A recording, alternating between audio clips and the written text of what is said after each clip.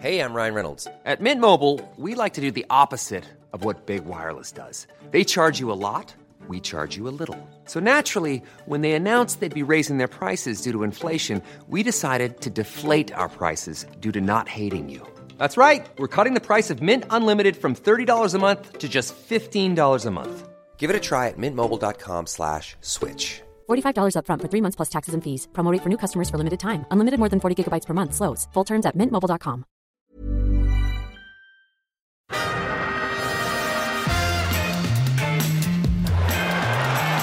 Ahí va a llegar el gol del Arsenal. Özil marca Mesut Özil. Giroud pulling it back. Arsenal in front once more. Aaron Ramsey scores for the Gunners.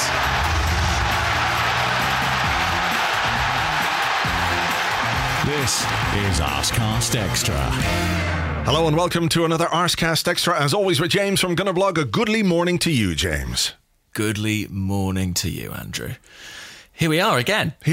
Seems so soon after the last one, but circumstances mean that we have to get one in the can, as it were, because you're heading off on holidays tomorrow. That's it. The land of ham on ruffles beckons me. Yes. Off to Mallorca again. I need that crisp fix, that sweet crisp fix, or savoury crisp fix. Well, that's it. It's not about sunshine. It's not about sea. It's not about sangria. It's not about paella. It's not about any of those things anymore. It's not about getting away, recharging your batteries. Not about soaking up a bit of healthy vitamin D from the sky. None of those things apply to holidays anymore. It is all simply and utterly to do with crisps, which is quite sad, but there you go.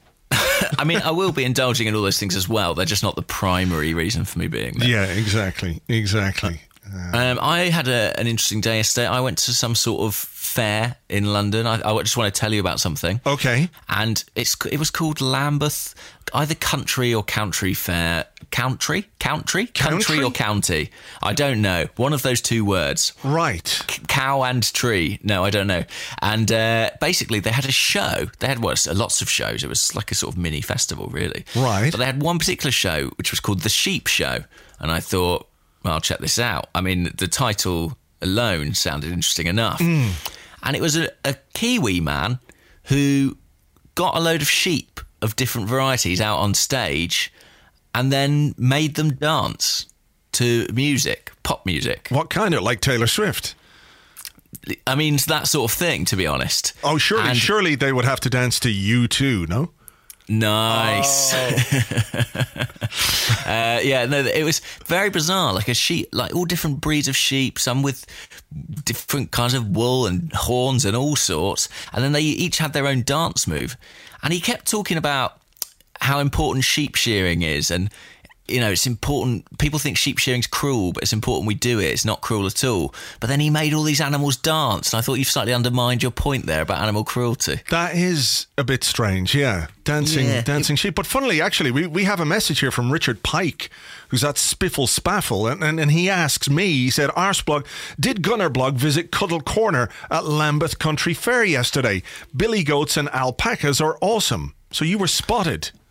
Oh, wow. Well, listen, I didn't visit Cuddle Corner, but I saw that message earlier and was absolutely devastated. I'd love to cuddle an alpaca. Are they the spitty ones, or are they llamas? I don't know, actually. I've just realised that in my head they're kind of the same animal. I haven't actually distinguished between them. I think an alpaca is smaller than a llama. They're smaller, and they look cuddlier and less dangerous than llamas. I think llamas they have a sinister edge to them. They're like a woolly ostrich, a llama. Yeah, well, we're going down dangerous territory here. Well, that sounds like a very, very interesting weekend thing to do. It was odd. I mean, how would you feel? All the sheep had different individual dance moves. Like one was like a headbanger, one did like a little foxtrot. Like they'd all been trained to do a little different dance. But I don't know how he taught them. I don't believe it's their natural dancing talent coming to the fore. No, it's not really something they're renowned for, is it, sheep? They're good at following things, being herded by dogs, providing us with woolly socks and jumpers, and I guess racks of lamb. That's kind of about it. Not dancing or what have you.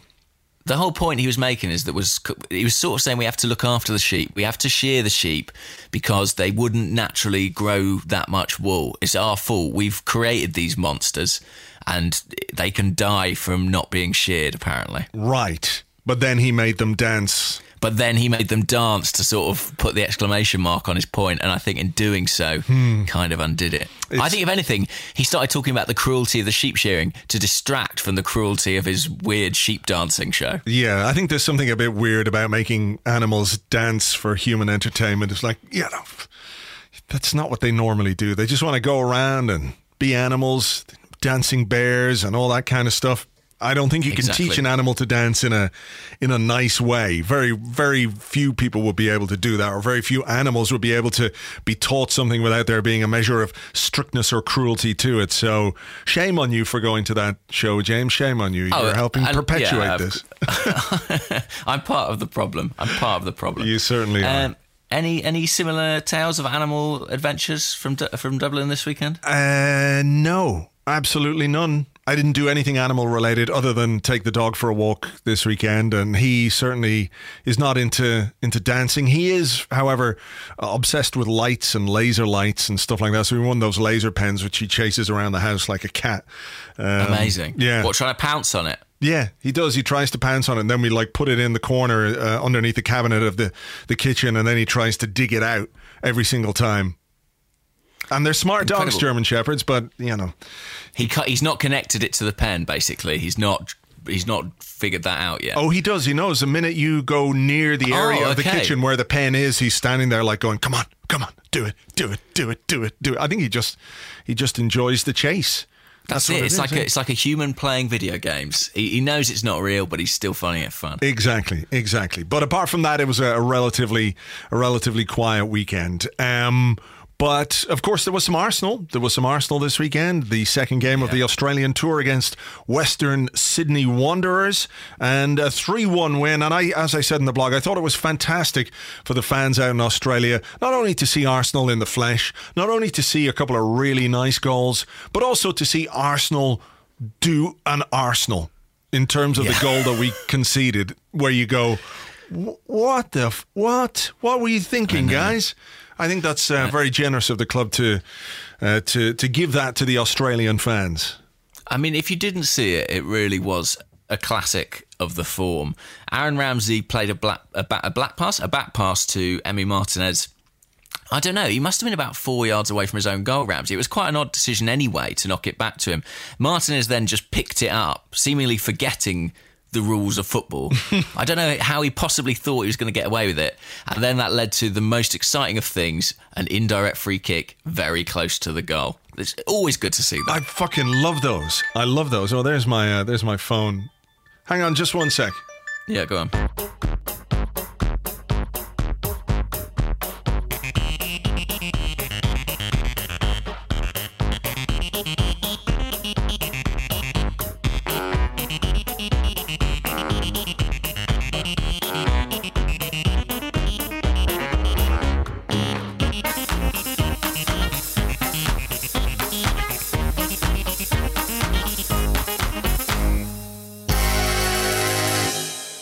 That was actually a used car salesman on the phone for me there. So, yeah, there you go. Anyway, reliable. Yeah, exactly. But no, I do love a free kick, an indirect free kick from inside the box. They're so rare, aren't they? That there's just something fun about them, even when you're the team that's facing it. Yeah, and usually they're relatively difficult opportunities to score from, right? I feel like they don't actually result in goals all that often, but I think against Arsenal's sort of special rules apply. Even when we somehow manage to block it, it finds its way into the net. This one, I think Monreal blocked it on the line, and then the same guy just hammered it into the roof of the net. Yeah, it was good. It was a tidy finish, I have to say. But a classic Arsenal moment for all those fans down under, who had, of course, been treated to a couple of very nice goals before that. Olivier Giroud, nice near post finish. He's good at those.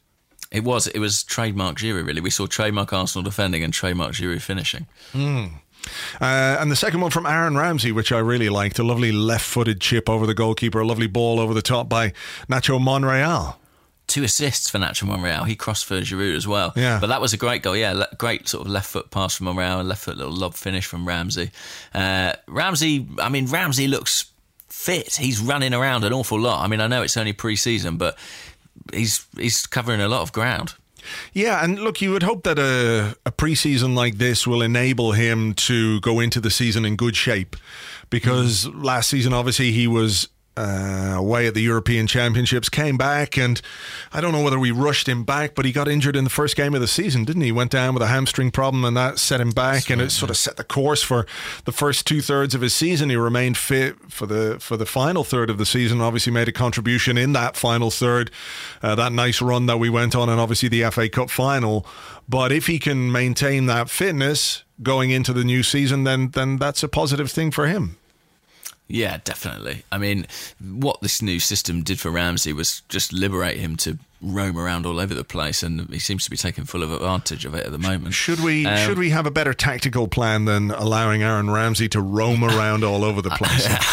I'm sure we do. That's my layman's, interpretation of it, and I don't mean Jens Lehmann. I mean me, who doesn't know anything about it. But also that is his main strength. I think Ramsey's at his best, isn't he? When he's kind of let loose. I think that's when you see sometimes the best of him. Yeah, it's whether or not the system can allow for a player like that, and also allow for a player like Mesut Ozil, for example, who also likes to, I'm not saying roam all over the place, but he's certainly best when he's got a little bit of freedom to move around the pitch. I think he roams in a different way than Ramsey. Ramsey's much more energetic, lung-busting runs, etc., and Ozil glides around the pitch a bit more, which isn't to say he doesn't run just as far. I think if you look at the stats and everything else, we see that from Mesut Ozil. But promising from Aaron Ramsey. Third goal, Mohamed El Neni getting forward from centre half, where he was the linchpin, the libero. Yeah. That was interesting. I mean, he did well, actually. I mean, he didn't have to do too much defending, to be honest, for the most part. It was sort of principally get the ball off one of the other two centre-halves and distribute it. But his goal was a deflected shot. But did you see his shot that hit the bar in the second half? Yeah, it was do you know what it reminded me of? You know when you try and do a curling shot in FIFA and you just sort of have to slow it down and you have to put the right button, and then it all just takes a few seconds longer than you think it should. But yeah, very good effort, very unlucky not to score there in the second half. Yeah, and when we signed El Neni from Basel, there was a lot of talk. He scored a few long-range goals for them, but hasn't really come to fruition at Arsenal. There's that brilliant finish against Barcelona, but you never know. Maybe he's got that in his locker. Finally, playing at centre-half's given him the room he needs to utilise that long-range shooting. Yeah, maybe so. Interesting. I think he's a safe option there when you're playing a game like that in pre-season, because he's very good with the ball. He's efficient. He doesn't waste the ball, and that's what you want from that guy playing in that central defensive position, to be able to move the ball left and right or into midfield. I'm not sure defensively he's the guy that you would want in that position, but I don't believe that he's an option there when we start playing more serious opposition, to be honest. We've got a ton of centre halves, really. I don't think it'll come to that, but I mean, I suppose there are some games, if Arsenal were at home and against, I don't know, lower league opposition in the Cup or something like that, if we were going to continue with this system, maybe there would be that opportunity to drop a midfielder in there, just because if you're going to have that much of the ball, you might be able to get away with it. I think it's interesting too that we've played 2 pre-season friendlies so far, and for all the talk of wanting to switch up formations and have the option to go to a back four, it's not something we've done really at any point yet. So no, that's true. Clearly 3 at the back is the plan for now. All right. Well, look, the tour ended successfully. 2 wins. Great for the fans down there and everything else. So it's off to China now, where we play Bayern Munich on Wednesday, Chelsea on Saturday, and after that, Emirates downhill Cup. From here then. All downhill from here. But those are games that we might talk about next week when you get back from Mallorca. Exciting. I mean, look, you can forgive me a bit of trepidation. It's been a relatively positive pre-season so far, but those fixtures are interesting ones, to say the least. They certainly are. Okay, well, look, the other thing that happened over the weekend was the interview that Alexis Sanchez gave while he was away in Chile, and he talked about his future, and he talked about the decision that he appears to have made about his future, where he said he wants to play Champions League football. That seems to be an important thing for him. What did you make of the comments? I know you did a video on it, and you're pretty sure that Alexis Sanchez is going to leave Arsenal, but of course it's not a question of this summer. If it's not a question of this summer, rather, it's going to be next summer. Well, exactly, yeah. But, if people haven't heard the comments, he says, look, he's made a decision. He says, the truth is, the decision doesn't depend on me. My decision has been made, but now we wait for a response from Arsenal. It depends on them and what they want. And then the reporter says, what decision is that? And he went, well, I'd like to play in the Champions League and win it. It's a dream that I've had since I was little. And then the reporter says, are you motivated to stay at Arsenal, or would you prefer to be with Claudio Bravo, his international teammate at Manchester City, and with Pep Guardiola? And then he says, look, the truth is, for now, I'm at Arsenal. So I don't think it's anything particularly surprising. No. But here's my question to you, right? Where, realistically, is Alexis Sanchez going to go? If we take it for granted, maybe we shouldn't, but I'm making the assumption that Arsenal won't be idiotic enough to sell Alexis Sanchez to Manchester City or sell him to Chelsea, to another English club. I just don't, I maintain that I just cannot see any way that they could do that or justify that without people going absolutely berserk. So where is he going to go to get this Champions League football? I don't know. I mean, did you see the comments coming out of Bayern Munich yesterday? Yeah. They effectively ruled themselves out. I mean, I think, who was it? It was Rummenigge saying, I don't know what Alexis has said. We're not really on the case anymore. Yeah, that's not, we're not on there, yeah. So that's one less option abroad. The only thing that makes me think there might be other options abroad is simply that there are big kind of pieces in this transfer market still to move. You think about Aubameyang, you think about Morata. There are a couple of big players who could be switching clubs, and that might create some vacancies. But where? Right if Morata goes, are Real Madrid going to buy Alexis Sanchez? I don't think so. He's not going to go to Dortmund.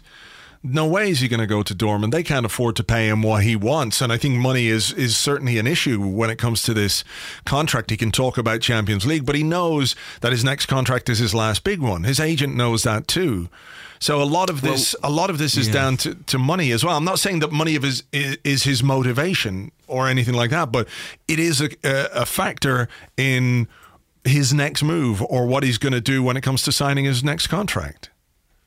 It is. I mean, the one club that does spring to mind potentially would be Paris Saint-Germain, simply because we know they're big in for Mbappe, and Arsene Wenger seems to think, at any rate, that no one's going to get hold of him this summer. So if that doesn't work out, I guess Alexis could be an alternative there. I mean, it feels like City is kind of the destination. If you gave Alexis free rein, that he might choose. He's talked about potentially wants to stay in England.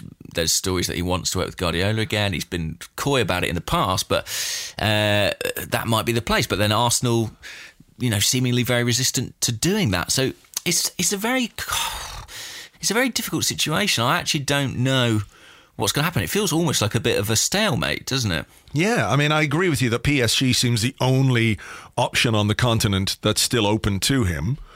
Particularly if they get an influx of money, because they might sell Verratti. Or has Verratti already gone to Barcelona? Did I miss that? Or he hasn't gone. In fact, he sort of did like a weird sort of hostage video. Did you see that? No. Where on the Paris Saint-Germain official website, he did a video saying that, the comments of my agent are not my comments. I'm very happy at PSG. And then just out of frame, there's like a revolver against his head. I don't know. What? But yeah. Really? No, I'm joking. No. But it felt a bit like that. It felt like they were like, we have your family, do the video. But no, he's rode back on his comments saying he might want to leave, or his agent's comments at any rate. Yeah. I mean, you have to forgive me, who is Alexis Sanchez's agent?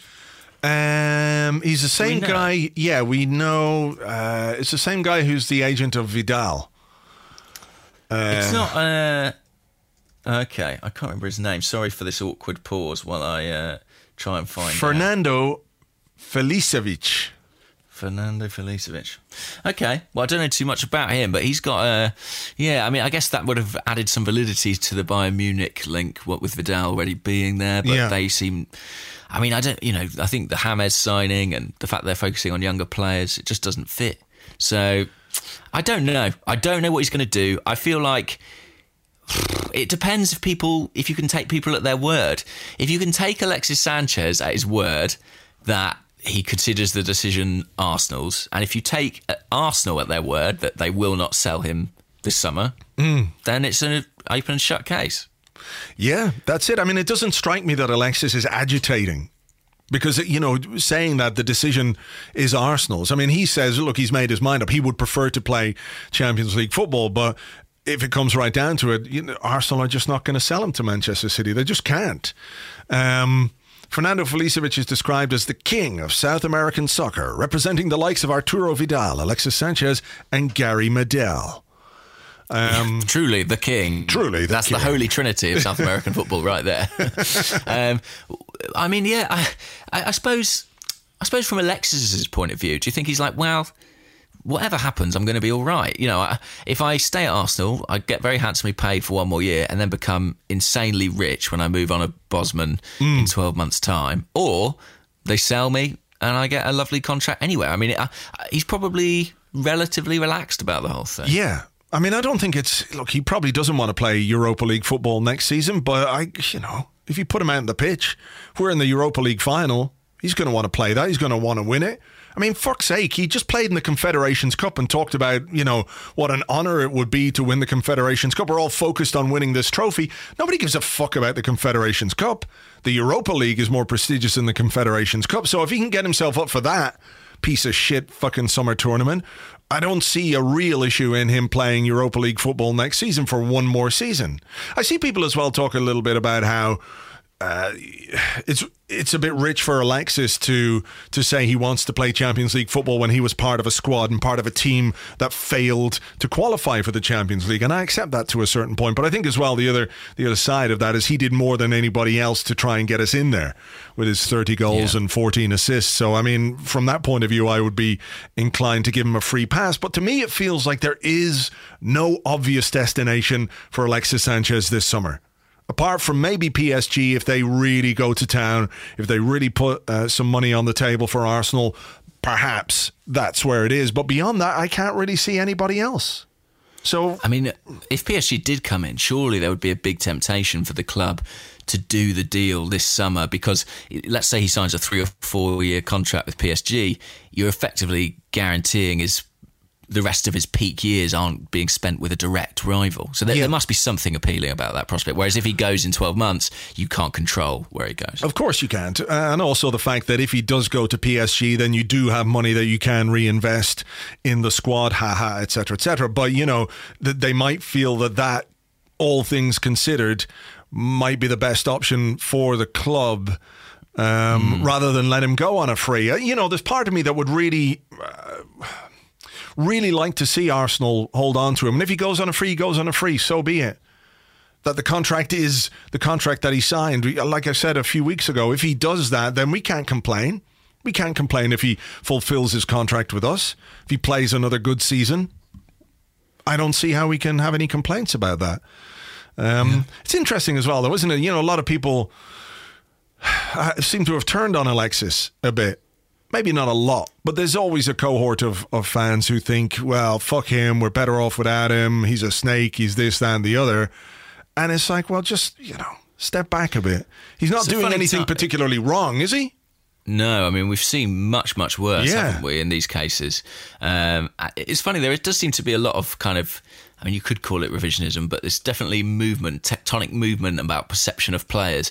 I have seen people kind of criticising Alexis and questioning his real value to the team. And then by contrast, there's been a kind of outpouring of grief about the potential departure of Olivier Giroud, who has been a very divisive figure among Arsenal fans over a couple of years or so. So it's interesting how things change, isn't it? I would love Alexis to stay, but I really feel like even if he does, it's probably for 12 months max. I mean, anything could happen, anything could change, but my sense is that if he was going to sign a new contract, he'd just sign it. Do you know what I mean? Yeah, sure. But I think we also have to look at the overall picture, the fact that it is part of the negotiations that, look, I don't think he wants to sign a new contract with Arsenal, but I don't think the delay...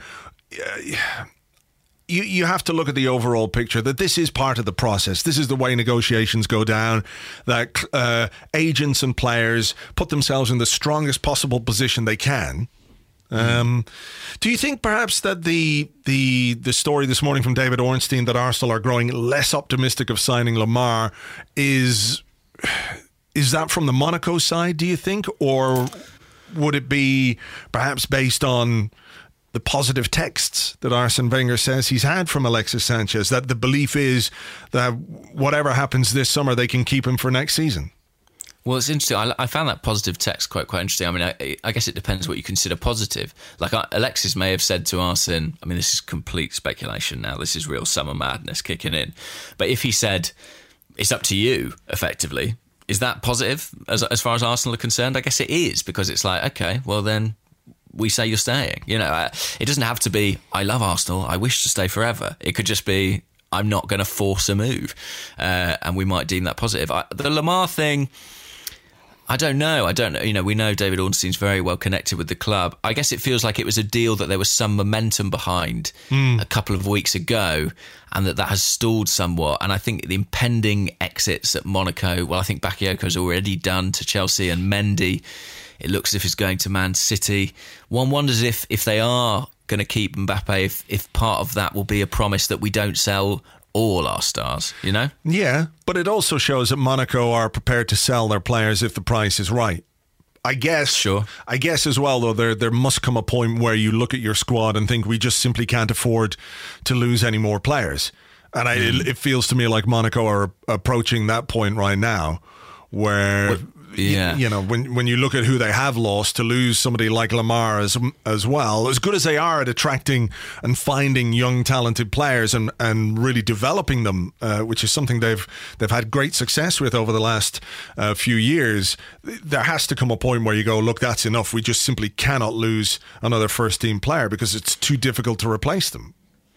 Yeah, absolutely. I mean, I think another factor in their thinking may be that they look at Lamar and they look at Mbappe and they look at the way the transfer market is spiralling, and they think, as valuable as they are now, in 12 months' time, we probably could make even more money out of a sale if they continue to develop as expected. So it's, I mean, it feels like the deal Arsenal would absolutely love to do. It feels as if it's been quite an intense pursuit. And the money we're talking about, having had rejected, you know, whatever it was, 45 million euros, something like that, the most recent bid, it's an awful lot of money already. Yeah. And I don't know if I see the club pushing the boat out to, I don't know, £60 million, something like that at this stage for a player who's, you know, still a little unproven. But we shall see. I mean, as I said, I don't expect anything major to happen until we get back from tour, Alexis returns to training, and there's a little bit more clarity. I mean, do you think if Alexis is staying and Mesut Ozil is staying, and Arsene Wenger said out in Australia, 100% Alex Oxlade-Chamberlain is staying, do you think that there may be no further incoming business? I don't know. I'd be surprised if there wasn't at least one more addition to the squad, to be perfectly honest. Where it is, though, that's the big question, because there are still question marks over other players. There's still question marks over Jack Wilshere, Santi Cazorla. When is he going to be back? It does leave us with midfield issues as well. So yeah, I would be surprised, but I think, like you say, there needs to be a bit more clarity from both sides when it comes to the futures of those players. Like, is Oxlade-Chamberlain staying but only staying 12 months? Is Ozil staying but only staying 12 months? Is Alexis staying but only staying 12 months? You know, it's fine to think about that for next season, but it does mean that you've got a lot of work to do and decisions to be made about how you're going to replace those players in 12 months' time. And if it is a case that they are going to go in 12 months' time, there has to be some consideration given to maybe selling one of them to help part fund a replacement. So that's it. Because, like, I think writing off 50 million for Alexis, okay, that's one thing. But writing off, I don't know, 110, 120 million for all three of those players is another thing entirely, isn't it? Yeah, it really is. So, yeah, we'll see. I mean, what did you make of the Oxlade-Chamberlain thing? Arsene Wenger seemed very, very confident that he'd be staying next season. Yeah. Whether that's based on information about him signing a new deal, I don't know. Again, it could be just the club putting their foot down and saying, we are not going to sell you. Because all the reports seem to say that Oxlade-Chamberlain is not going to sign a new deal. Those are coming from his side, and whether it's his agent being difficult or whether that's the true intention, I don't really know. But that's why I feel like there needs to be a bit more clarity there. I mean, there was stories this morning emanating from TalkSport, so you can take whatever pinch of salt you want with those. But the suggestion is that Wojciech Szczesny, Callum Chambers and Kieran Gibbs are going to be sold. They reckon we could earn £45 million for that. I don't quite see how those figures add up, because Juventus appear to be playing low ball when it comes to Szczesny.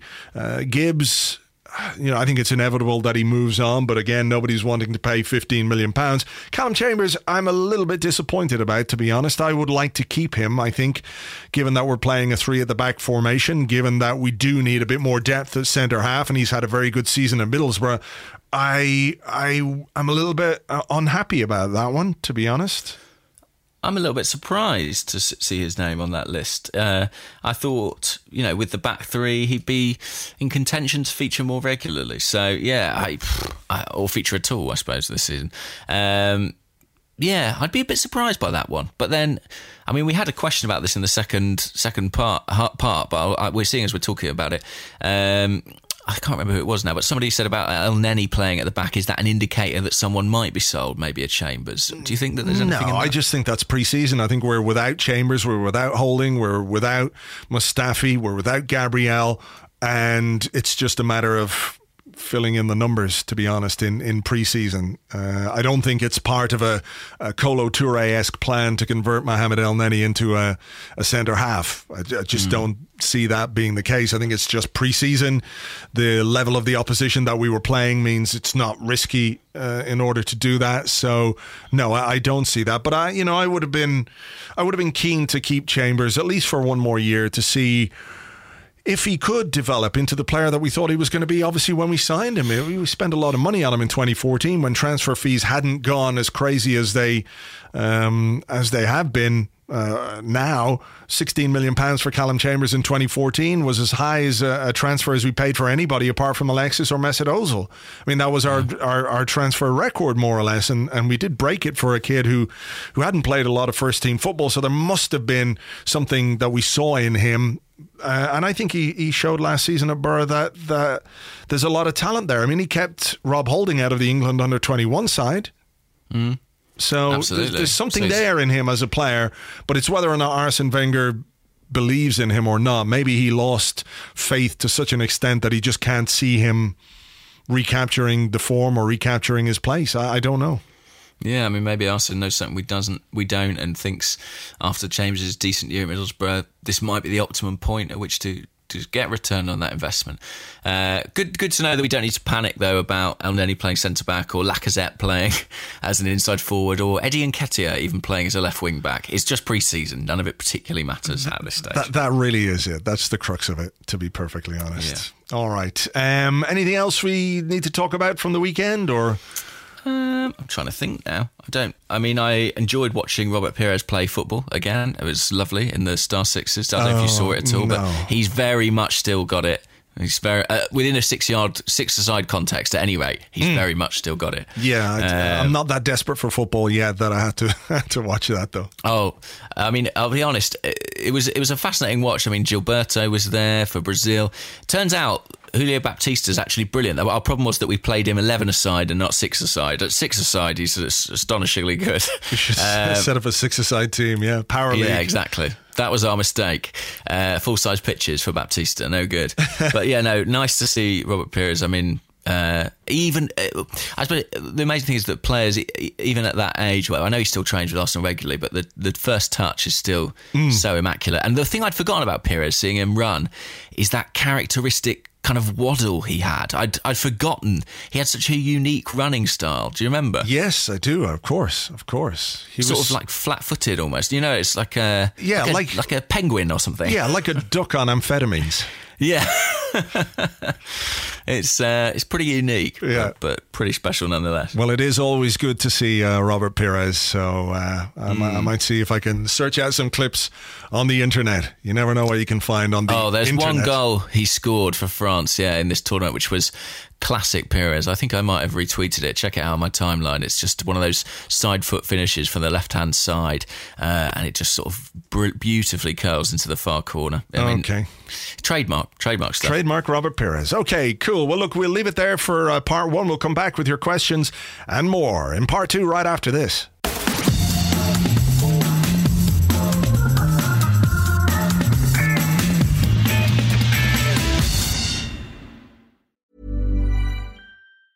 When you're ready to pop the question, the last thing you want to do is second-guess the ring. At BlueNile.com, you can design a one-of-a-kind ring with the ease and convenience of shopping online. Choose your diamond and setting. When you find the one, you'll get it delivered right to your door. Go to BlueNile.com and use promo code LISTEN to get $50 off your purchase of $500 or more. That's code LISTEN at BlueNile.com for $50 off your purchase. BlueNile.com, code LISTEN. Millions of people have lost weight with personalized plans from Noom. Like Evan, who can't stand salads and still lost 50 pounds. Salads generally for most people are the easy button, right? For me, that wasn't an option. I never really was a salad guy. That's just not who I am. But Noom worked for me. Get your personalized plan today at Noom.com. Real Noom user compensated to provide their story. In 4 weeks, the typical Noom user can expect to lose 1 to 2 pounds per week. Individual results may vary. Welcome back to the Arscast Extra. This is part two, where we answer the questions that you sent to us on Twitter and on Facebook. It's at Gunnerblog and at Arsblog on Twitter, and facebook.com/the Arsblog is our Facebook address thing. That's where you'll find the Facebook on Facebook. I'm going to go there first. All along. Yeah, I'm going to go first today, James. Go on. I'm sure you've seen the news that Dan Crowley has left. He's left Arsenal to join Willem II in Holland. He's going to play in the Eredivisie from now on. He's a highly rated young midfield player, but had problems on his loan spells with Barnsley and Oxford. He was sent back to Arsenal on both occasions. Some question marks over his temperament, his application, his professionalism, but he is a very highly rated young midfield player. Maybe the change of scenery will do him good. It'll help him mature. And interesting, I think, to see so many young players go abroad. We're seeing players go to Holland. Obviously, Chris Willock went to Benfica. Caelan Hines went to Wolfsburg. So I think that's really interesting. A positive thing for young English players who really don't have a path through to the first team at Arsenal. But Fred Thurbin, who's at RLF86, wants to know, have we stopped being seen as a team that promotes youngsters into the first team? I suppose, is that, I guess, off the back of people leaving? I mean, are they doing so because they no longer believe Arsenal is a place where they can make that step up? I don't know. I mean, I think over the last couple of... You just said I don't know. I know. Sorry, they didn't hear that. They didn't hear that bit. But should we find that question? Where is it? We weren't on air when we were talking about that, were we, James? No, we weren't. So basically, there was a question on the Facebook. Oh, dear. I can't find it now. But, here we go, James. There we go. Mark Femi on the Facebook said, why does James always say, I don't know, anytime you ask him a question, and yet still goes on to answer the question? The reason I do is just barefaced honesty, guys. I don't know. But I'm guessing like we all are. Okay, I do know. Shall I start by saying I do know? You do know, yes. Yeah. Be positive. Okay, I do know. What I do know is that both Hector Bellerin and Alex Iwobi have made the step up from the academy to the first team in the last couple of years, which indicates that, you know, the well's not completely dry and that the path does still exist. I just think maybe it's a little bit more difficult right now than it has been in the past because Arsenal have a bigger senior squad than they have done for a long time. So the queue's that much deeper, you know, longer.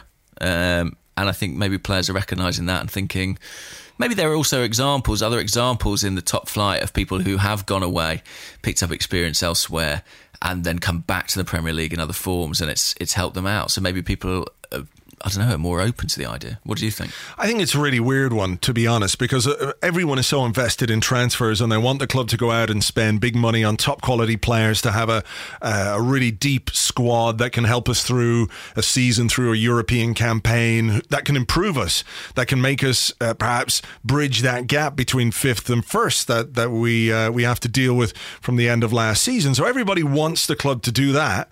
But they also want the club to bring through young, exciting, talented players. They want that progression to happen as well.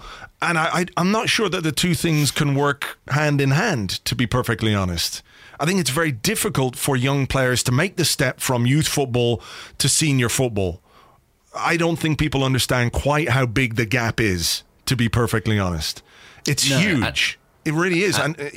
Go on, sir. And I think the more money you start spending in the transfer market, the more difficult it is to keep that path open. I mean, look at Manchester City and Chelsea, by way of example, who have incredibly successful youth teams, but really struggle to convert that into people who graduate to the first team. Yeah. And I think that's about two things. It's about the fact they spend a lot of money in the transfer market, but it is also, as you say, about just how difficult a step that is to make. And Barcelona is another great example. Barcelona do it in quite an interesting way, don't they? Because they have a very good academy, but then they often will let players go or have a buyback clause or something like that. Madrid, the same, which seems like quite a sensible model. I mean, I know it's a little bit unusual or unconventional in England at any rate to let a player go and then potentially take up an option on him in 2 or 3 years' time. But it seems like quite a sensible way to ensure people get the first-team experience they need, and you can make a better gauge on their ability after that. Well, I think so as well. But the other thing with the system in Spain is that the academy players are playing competitive football, because they have the B teams, which operate in the lower leagues in Spain. So they're playing actual competitive football against established seasoned professionals who aren't maybe top level, but it still provides a better platform to develop as a footballer when you're playing competitive football. Our guys are playing under 18s, under 19s, under 23 football. You could be playing, at the training ground or at Boreham Wood, and you're playing in front of a few hundred people or behind closed doors against other players who are all, I won't say stagnating, but who aren't really getting the benefits of competitive football. The other thing I wonder as well is if we do perhaps overrate some of the young players that we have based on what they do at that level. They can look very, very promising at youth level, but when it comes to making that step up, and we've cited examples on the podcast down the years, J. Emmanuel Thomas, for example, a guy who looked like he was going to absolutely boss it because he had everything. He had the skill, he had the pace, he had the power, he had the physique, he had everything to do it.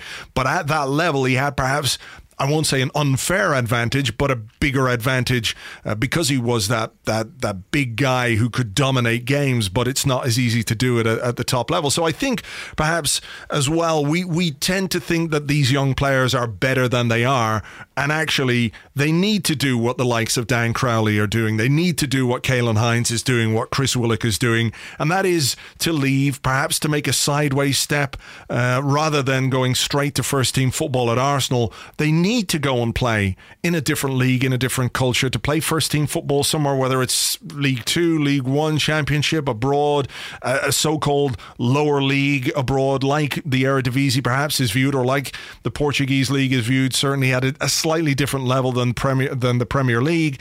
And from there they can progress. They can make actual progression in their career. So I don't get too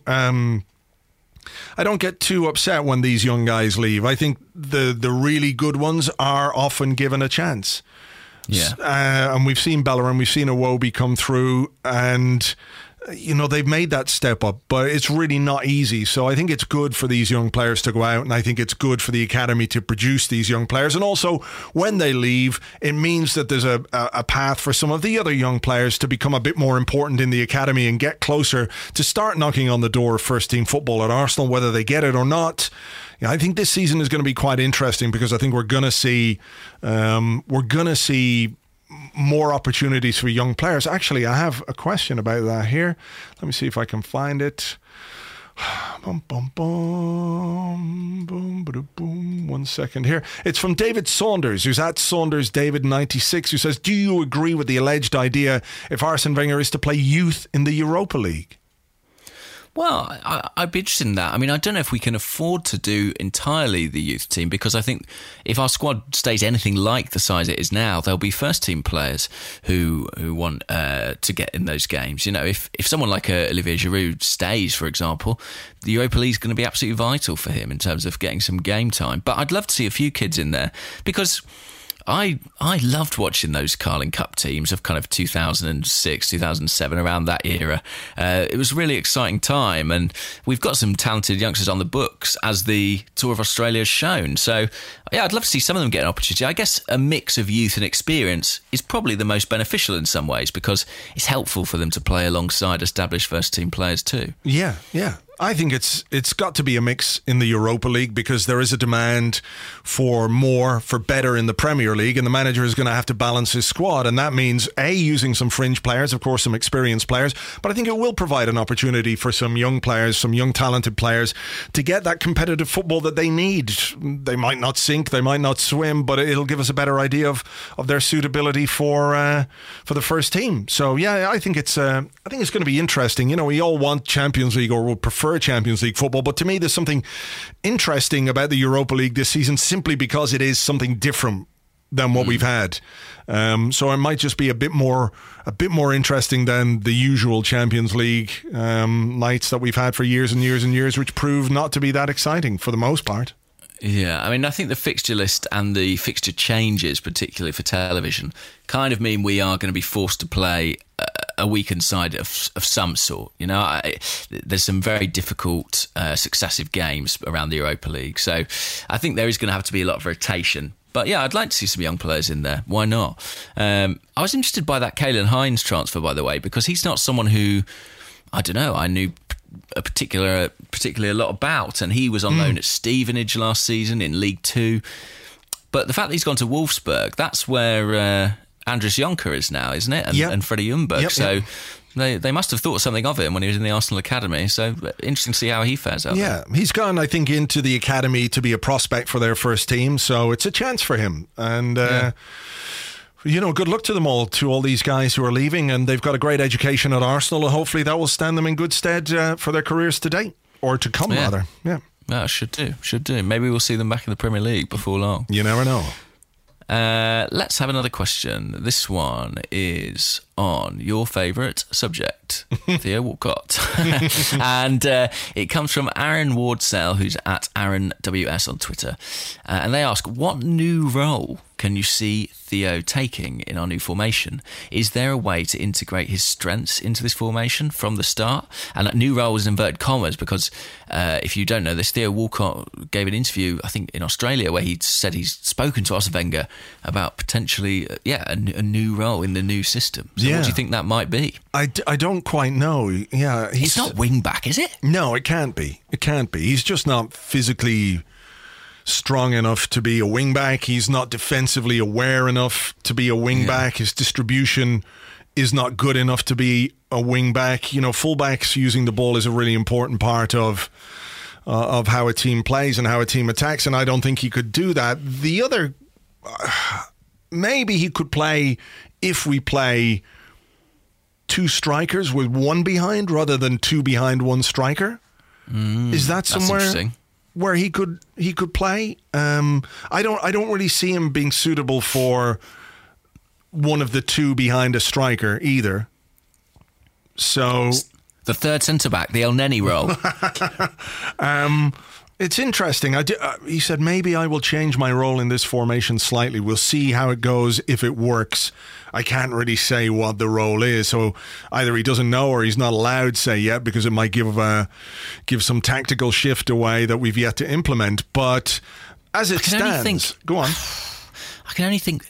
I mean, I can't believe I'm saying this, but it's not switching back to centre forward again, is it? It's not, you know, if Olivier Giroud, say, were to depart, does that leave us one centre forward light? And if we brought in a Lamar or someone like that, they would go into the role Walcott's currently operating in behind the striker. So could Walcott become the third choice centre forward, maybe? Yeah, I mean, I think that's something that he might have to consider. I think his role in this team as it stands is restricted. We saw towards the end of last season that he barely played. he was left on the bench because there is no role within that formation that really suits his qualities, his skill sets. So I'd be curious to see what's going to happen here, or how he sees his involvement over the coming season. He doesn't sound like a guy who's looking to move away. And I think while there are doubts over Alexis Sanchez to an extent and Olivier Giroud, I feel like the manager hasn't made a decision yet on Theo Walcott, because he knows he's got 10 to 15. He got 19 goals last season. He's got a guy who can get you a certain amount of goals, even during difficult spells or when the season is not going as well as it can. It's curious, isn't it? He confuses me. He continues to confuse me, Theo Walcott, because he scored 19 goals last season. Part of it was when the team was doing really poorly. Part of it was when the team was doing well. And then we have our best spell of the season when he's out of the team, but you look at him and he's still a 19-goal player. Like any player that gets you 19 goals in a season, you think, well, he's a guy you got to hold on to. But there are questions, and have been questions for a long time. I mean, let me see. Anubav, who's at Anubav Singh 93 on Twitter, wants to know, Everton offering £30 million for Walcott? Yes or fucking yes? Yeah, I mean, it's you'd have to do it, wouldn't you? Because he just doesn't really fit in the current system. I mean, I understand the reservations over selling him, because I think we're worried about losing goals potentially this summer, and he is a goal scorer, but he's only a goal scorer if you can find him a way to get him on the pitch. And if we stick with three at the back, I don't see what that is. Same. I mean, if Everton came in with £30 million for Theo Walcott, I think we would be absolutely foolish not to accept it, because of that very thing, that if we are going to use this formation, the fact that he scores goals is made redundant by the fact that you don't have a position for him in the team. Yeah, that's it. I mean, we had this question. Hang on, I'll read it out to you now. I feel like I know what your answer is going to be. It was from Jonas M. Taval, and they asked, who would you rather sell to Everton, Giroud or Walcott? Walcott. Yeah, of course. Because he just doesn't quite fit with the way the team's set up now. Yeah. So I mean, I think there are interesting things, aren't there? There are interesting dynamics in terms of our forwards and how they're going to fit, because you could see Lacazette perhaps playing in that two behind someone like Giroud if it came down to it. I think he could do it much better than Theo Walcott could do it, even though Arsene Wenger said over the weekend explicitly Lacazette is going to play most of his football as a centre forward. It doesn't mean that he's going to get picked at centre forward all the time, but that's clearly where he sees him. If you've got Alexis and Ozil in behind him, then, how do you fit someone like Walcott in the team? Giroud is a great plan B, somebody who could play away from home, somebody who's great off the bench, who can give you that aerial threat. Danny Welbeck, again, a guy who I think could play in that two as well as the one. Much better than Theo Walcott. So he feels to me like the one who is most expendable, but there also feels to me like... I don't mean to say that Arsenal and Theo Walcott are going to be stuck together forever and ever and ever, but it feels like they're going to be stuck together forever and ever and ever. Yeah, I mean, I feel like there's no desire on Walcott's part to leave Arsenal. I think he knows he's in quite a good... with the exception of the fact he's not getting playing time, he's very comfortable at Arsenal, isn't he? He's been there for a hell of a long time. And I think if it was up to him, he'd probably stick it out now. Like, I don't see Walcott as someone who's going to play late into their mid-30s or anything like that. No. I think he could retire pretty early, actually. I could see Walcott retiring at like 32, 33, no problem at all. So I think if it was up to him, he'd love to stick it out at Arsenal and kind of have, he from a sort of commercial point of view, it kind of works for him, doesn't it? That he's kind of been this, not one club guy, but for his adult life, he's been with one team, and there is a good relationship between the club and the player, if not always the fans and the player. So yeah, it's interesting. It depends what he wants to do. If he's happy being just a sub or a second string player at Arsenal, then I think he might stay. But if he wants to challenge himself, if he wants to try something new before the end of his career, and maybe perhaps make himself important somewhere else, then I think he might need to think very seriously about moving on. Maybe I'm underestimating him, but I'm not sure if he does want to challenge himself. Maybe not. So, maybe not. yeah. But it's a question of how happy he is at Arsenal versus how much he wants to play. Yeah. So that's it. This is kind of on a similar theme, really. But Gunnar Lover on Twitter asks, "Do you think it's possible we will play a system that includes both Lacazette and Giroud starting up front?" Well, that goes back to playing one behind two strikers. Yeah, I think that's possible, isn't it? You could play 3 at the back, 2 wing backs, and then kind of a diamond-y looking midfield with 2 up top. Yeah, it's certainly possible. I mean, it does give you that bit of flexibility when you play 3 at the back to be able to shift your midfield around a little bit. I don't know. It really depends what way Arsene Wenger wants his team to play. I think in buying Lacazette, he's bought a really, really quick striker. And it strikes me that he might want to play in a way that gets the best out of him. So maybe sit deep, maybe look to counter-attack a little bit, maybe be able to hit teams on the break if you've got quick players. I think we've been linked with Mahrez, who's very quick, obviously. Alexis is quick. Ozil is much quicker than people give him credit for. Danny Welbeck's a very fast player. I think we're moving away from that more physical centre-forward that we have in Giroud, who, I think it could be a valuable player for us next season.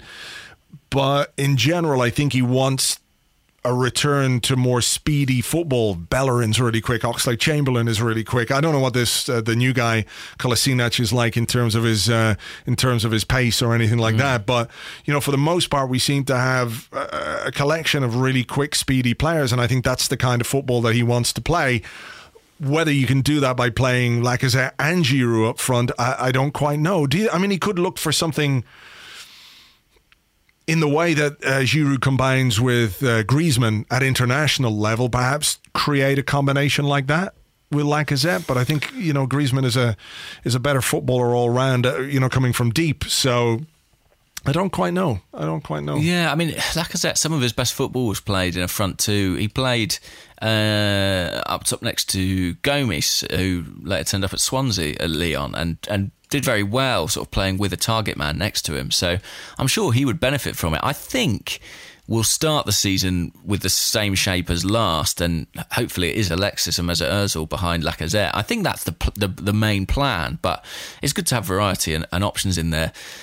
If I'm honest, if I had to put a bet on it now, I don't think Olivier Giroud will be around to be a part of that next season. He just seems very cagey when talking about his future. It doesn't feel like there's any degree of certainty really about what's going to happen. You think we're going to sell him?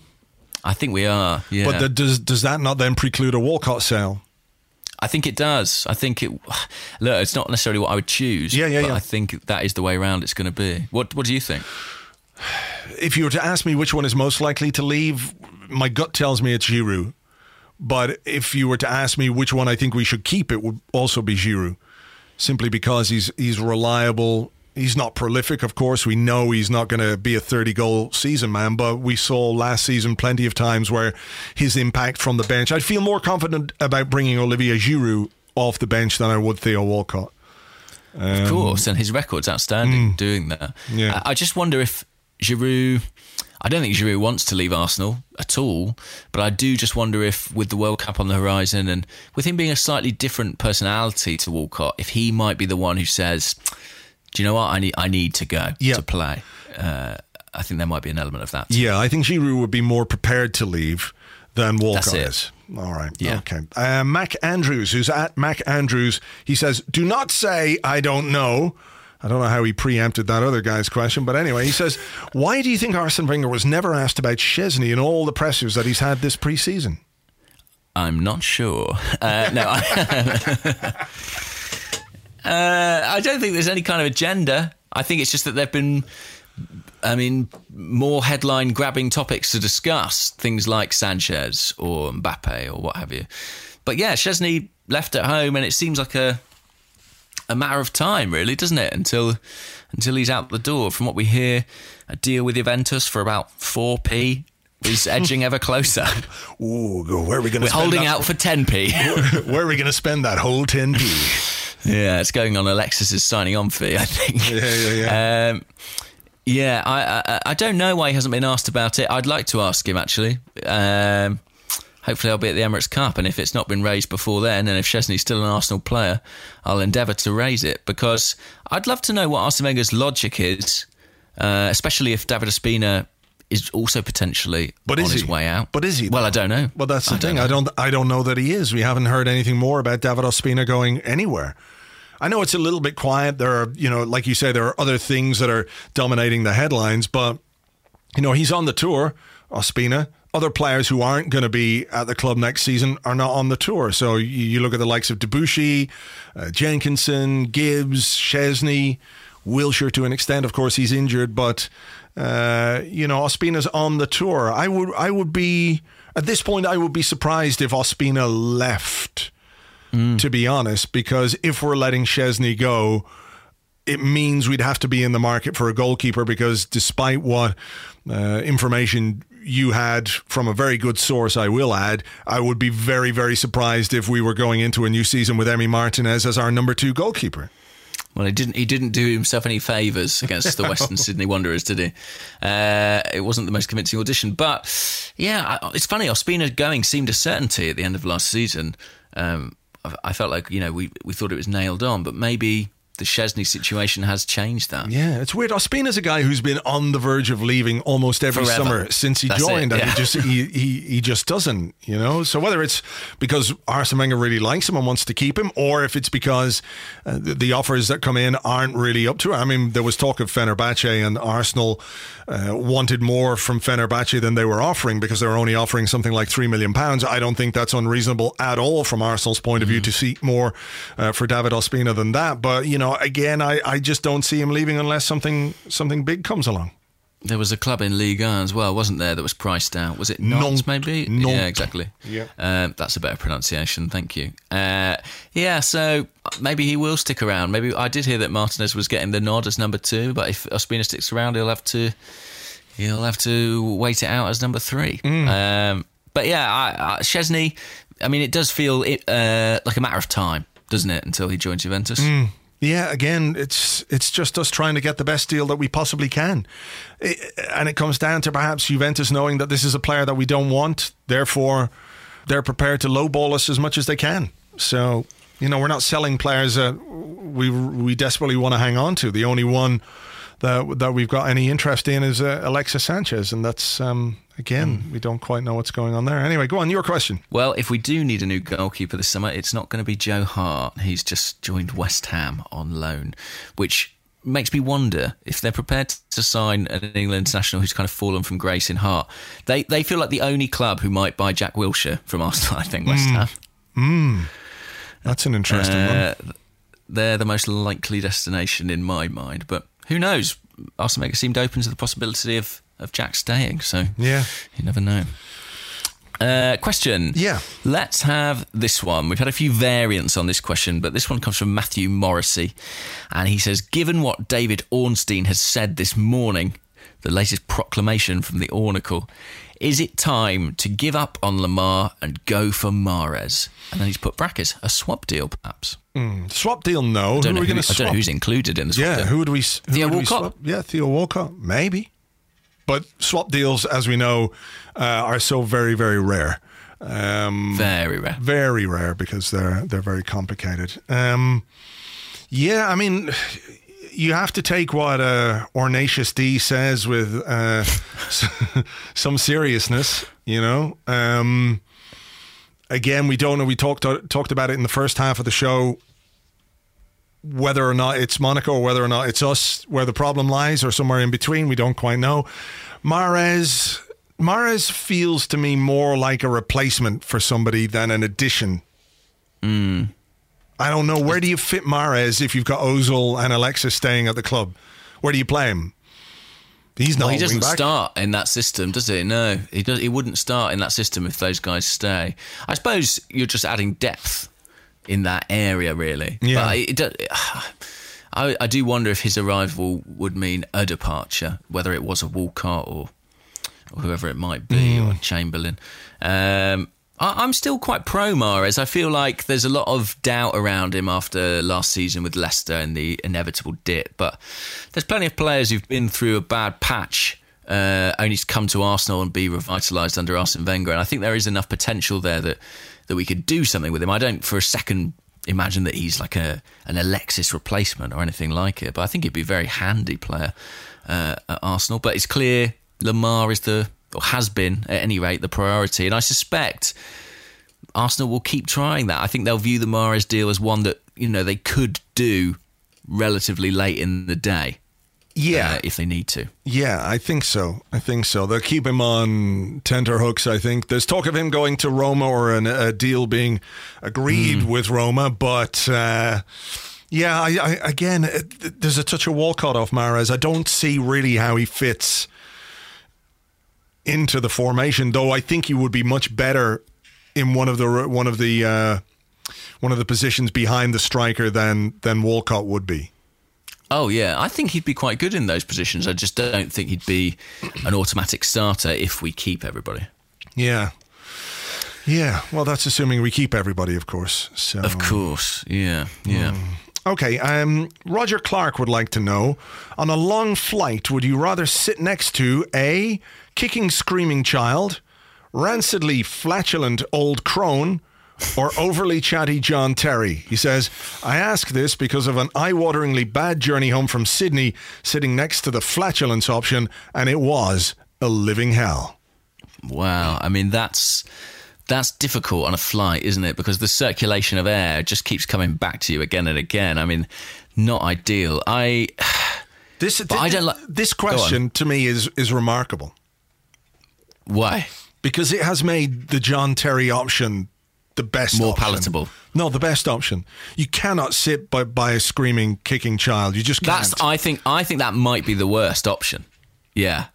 The screaming child, I mean, on a long haul flight as well, when you need to sleep at some point, or at least you want to sleep to try and desperately while away some of those hours, a screaming child, I mean, there's nothing that can be done about that, is there? No. Eventually they'll have to stop and get tired, but until that point it is the most horrendous thing. And of course the flatulence option is really not a good one either. So that by that but I don't like people talking to me on a plane, honestly. That if I sit down, if I'm on a flight on my own and the person next to me starts talking to me like in the first 5 minutes of the flight, my heart sinks. Yeah, that happened to me actually when on the way over to New York. I think I told a story in the live podcast over in New York. I thought I was getting away with it. I was sitting there. There was nobody sitting beside me. It was like a 2 seats by the window setup. And I thought, fuck, this is great. I had the window seat. Nobody sitting beside me. And then at the last minute, this really drunk guy got on and started talking to me and spilled vodka all over me and everything else. It was like, oh my God.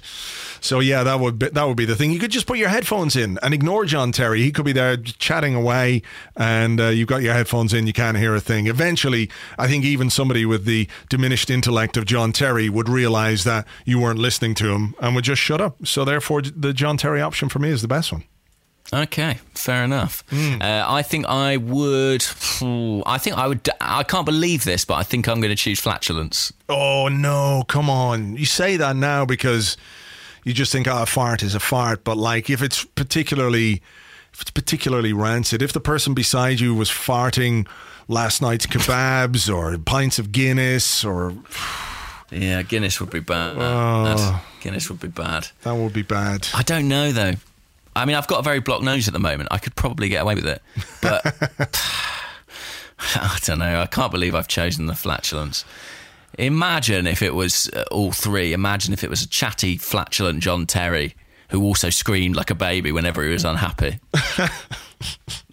That's the nightmare passenger to be That is, yeah. Somehow it all just condenses into one terrible thing. Ugh. Anyway, have you got one more?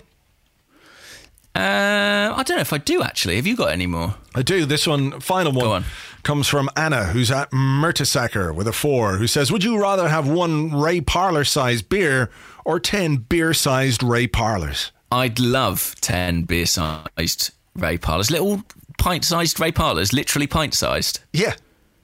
I'd love that. I would train them. I would do my own dancing show, and we would put the sheep man and his cruel business out of business forever. With little dancing beer-sized Ray parlours. That would be amazing. That's it. And to pay them, I'd only have to give them a little thimble of beer. That would be the equivalent. They'd be happy with that. Yeah. And yeah, we would travel around. I'd keep them in a sort of big suitcase. I'd open it. They'd all come out chatting away to each other in rhyming slang. I'd love that. Little Ray parlours, please. That would be great. And you know what you could do? You could find out where Tim Lovejoy worked. And then you could just send them out one by one. Oh, it's only Ray Parlour. Oh, it's only another Ray Parlour. Oh, it's only Ray Parlours. So many Ray Parlours. It would drive him insane. And then they would just tear him apart with their little limbs, just to rip him to pieces. Well, they'd be like Chucky from... yeah, exactly that, yeah. Just appearing at the window at night. Wouldn't that be amazing if you had a little switch, like you had them controlled by remote control, and you have good, affable geezer Ray Parlour that everybody loves, but then there's a switch to turn them evil little Ray, beer-sized Ray Parlours. That would be amazing. They could just do so much damage and destruction. Oh, I'd love that. And then you turn them back to normal and they come back going, all right, how's it going? Yeah, great. What was the other option? A Ray Parlour-sized pint? One Ray Parlour-sized beer, which is a huge beer. I can't be doing too much. That's too much beer, isn't it? I mean, no chance. I'd have no chance with that. So it would go cold, or go warm, rather. Warm, rather, yeah. By the time you got to the bottom, it would be not nice at all. Do you know what I did once when I was in Edinburgh? Myself and Tom, we got a suitcase of mojito. Hang on. Yep. A suitcase, as in, like, it's just a case with mojito sloshing about in it. Yep. We were at this bar and we were having some drinks, and then on the menu was like a suitcase of mojito. And we looked at each other and went, I think we should. He said, yeah, I think we should. And they brought out, now it wasn't like a gigantic suitcase. It was one that could fit on a table. It was sort of like a... Could you take it as hand luggage, or would it have to go in the hold? I would say hand luggage. Okay. Hand luggage. So it was a carry-on case. Yeah. And what happens? Do you just put a couple of straws in the case? Like what? Yeah, and just slurped away and drank a suitcase of mojito. It wasn't my ideal method of drinking mojitos. Was the suitcase lined in any way, or... Yes, it was, James. It was lined, hence the reason the alcohol and the drink stayed in the suitcase. I can't remember what it was, whether it was some kind of hard plastic or something like that. I assume that's what it was. Did it taste suitcasey? It felt to me, yes, that there was an element of travel off the mojito that... Even if it didn't, it's in your mind, isn't it? Do you know what I mean? Like you're thinking of the suitcase. I mean, you can see the suitcase. And then people drink out of shoes, don't they? That's a thing. What? I've seen that happen on a stag do, whatever. Like a people putting beer in a boot and drinking it out. Oh, I thought you meant this was like a thing that they do in hipster cafes now. Like, you know, you order your food and it comes out in, I don't know, driftwood or something. A diving bell or something like that. But now, have a pint of this delicious craft ale from an authentic farmer's shoe. I mean, it probably is happening somewhere out there. But I think the suitcase sounds good. You know, why not? Why not? I'd have a rucksack of cider or whatever. Well, that's what it is. What we could do, that would be amazing. You could keep your beer-sized Ray Parlours in a suitcase full of mojitos, so they're always energized. Come out drunk. You come out drunk. That's exactly. Well, look, Ray seems to have had a great time on tour with the Aussie fans. It's just unfortunate he couldn't find a nation of people who he could have a beer with, but maybe he'll have better luck in China. Yeah, exactly that. I'm sure he'll have a good time out there too. I want to pay tribute quickly as well. I've just seen on the news feeds that former Spurs keeper Paul Robinson has retired today. So thank you for retiring, and thank you for all your services to Arsenal down the years as well. I think conceded plenty of goals against us. I think he's conceded more goals than any other keeper against Arsenal. Yeah. Which is fantastic. Bravo. Yeah, well done to you. And it's difficult to get the ball past him as well, to be honest. He's a big lad. He is a big lad. Well, here's to you, Paul Robinson, and have a fantastic retirement. Right. Well, seeing as noises appear to have started. I don't know what's happening. The world's ending outside. I'm not sure what's going on. Is that Daisy the dog? No? It's Daisy. Daisy the dog's actually here asleep. She's sleeping through this podcast. So if you've made it this far, well done. You've got a better attention span than Daisy. All right. That's some sort of pneumatic tool out there. So hopefully she's not operating it. That would be worrying, a dog with a drill. It would be. John Terry's a pneumatic tool as well. Anyway, we'll leave it there. Thanks as ever for listening. James, you're away. Enjoy your holidays. Enjoy your ham and ruffles, and we'll have another one when you get back. Yeah, come back for the official Thomas Lamar welcome podcast in a couple of weeks' time. All right, thanks everyone. Or the Goodbye Alexis podcast. Oh, wow, you had to ruin it there. It was all so positive at the end. Have a good holiday. Yeah, bye-bye, guys.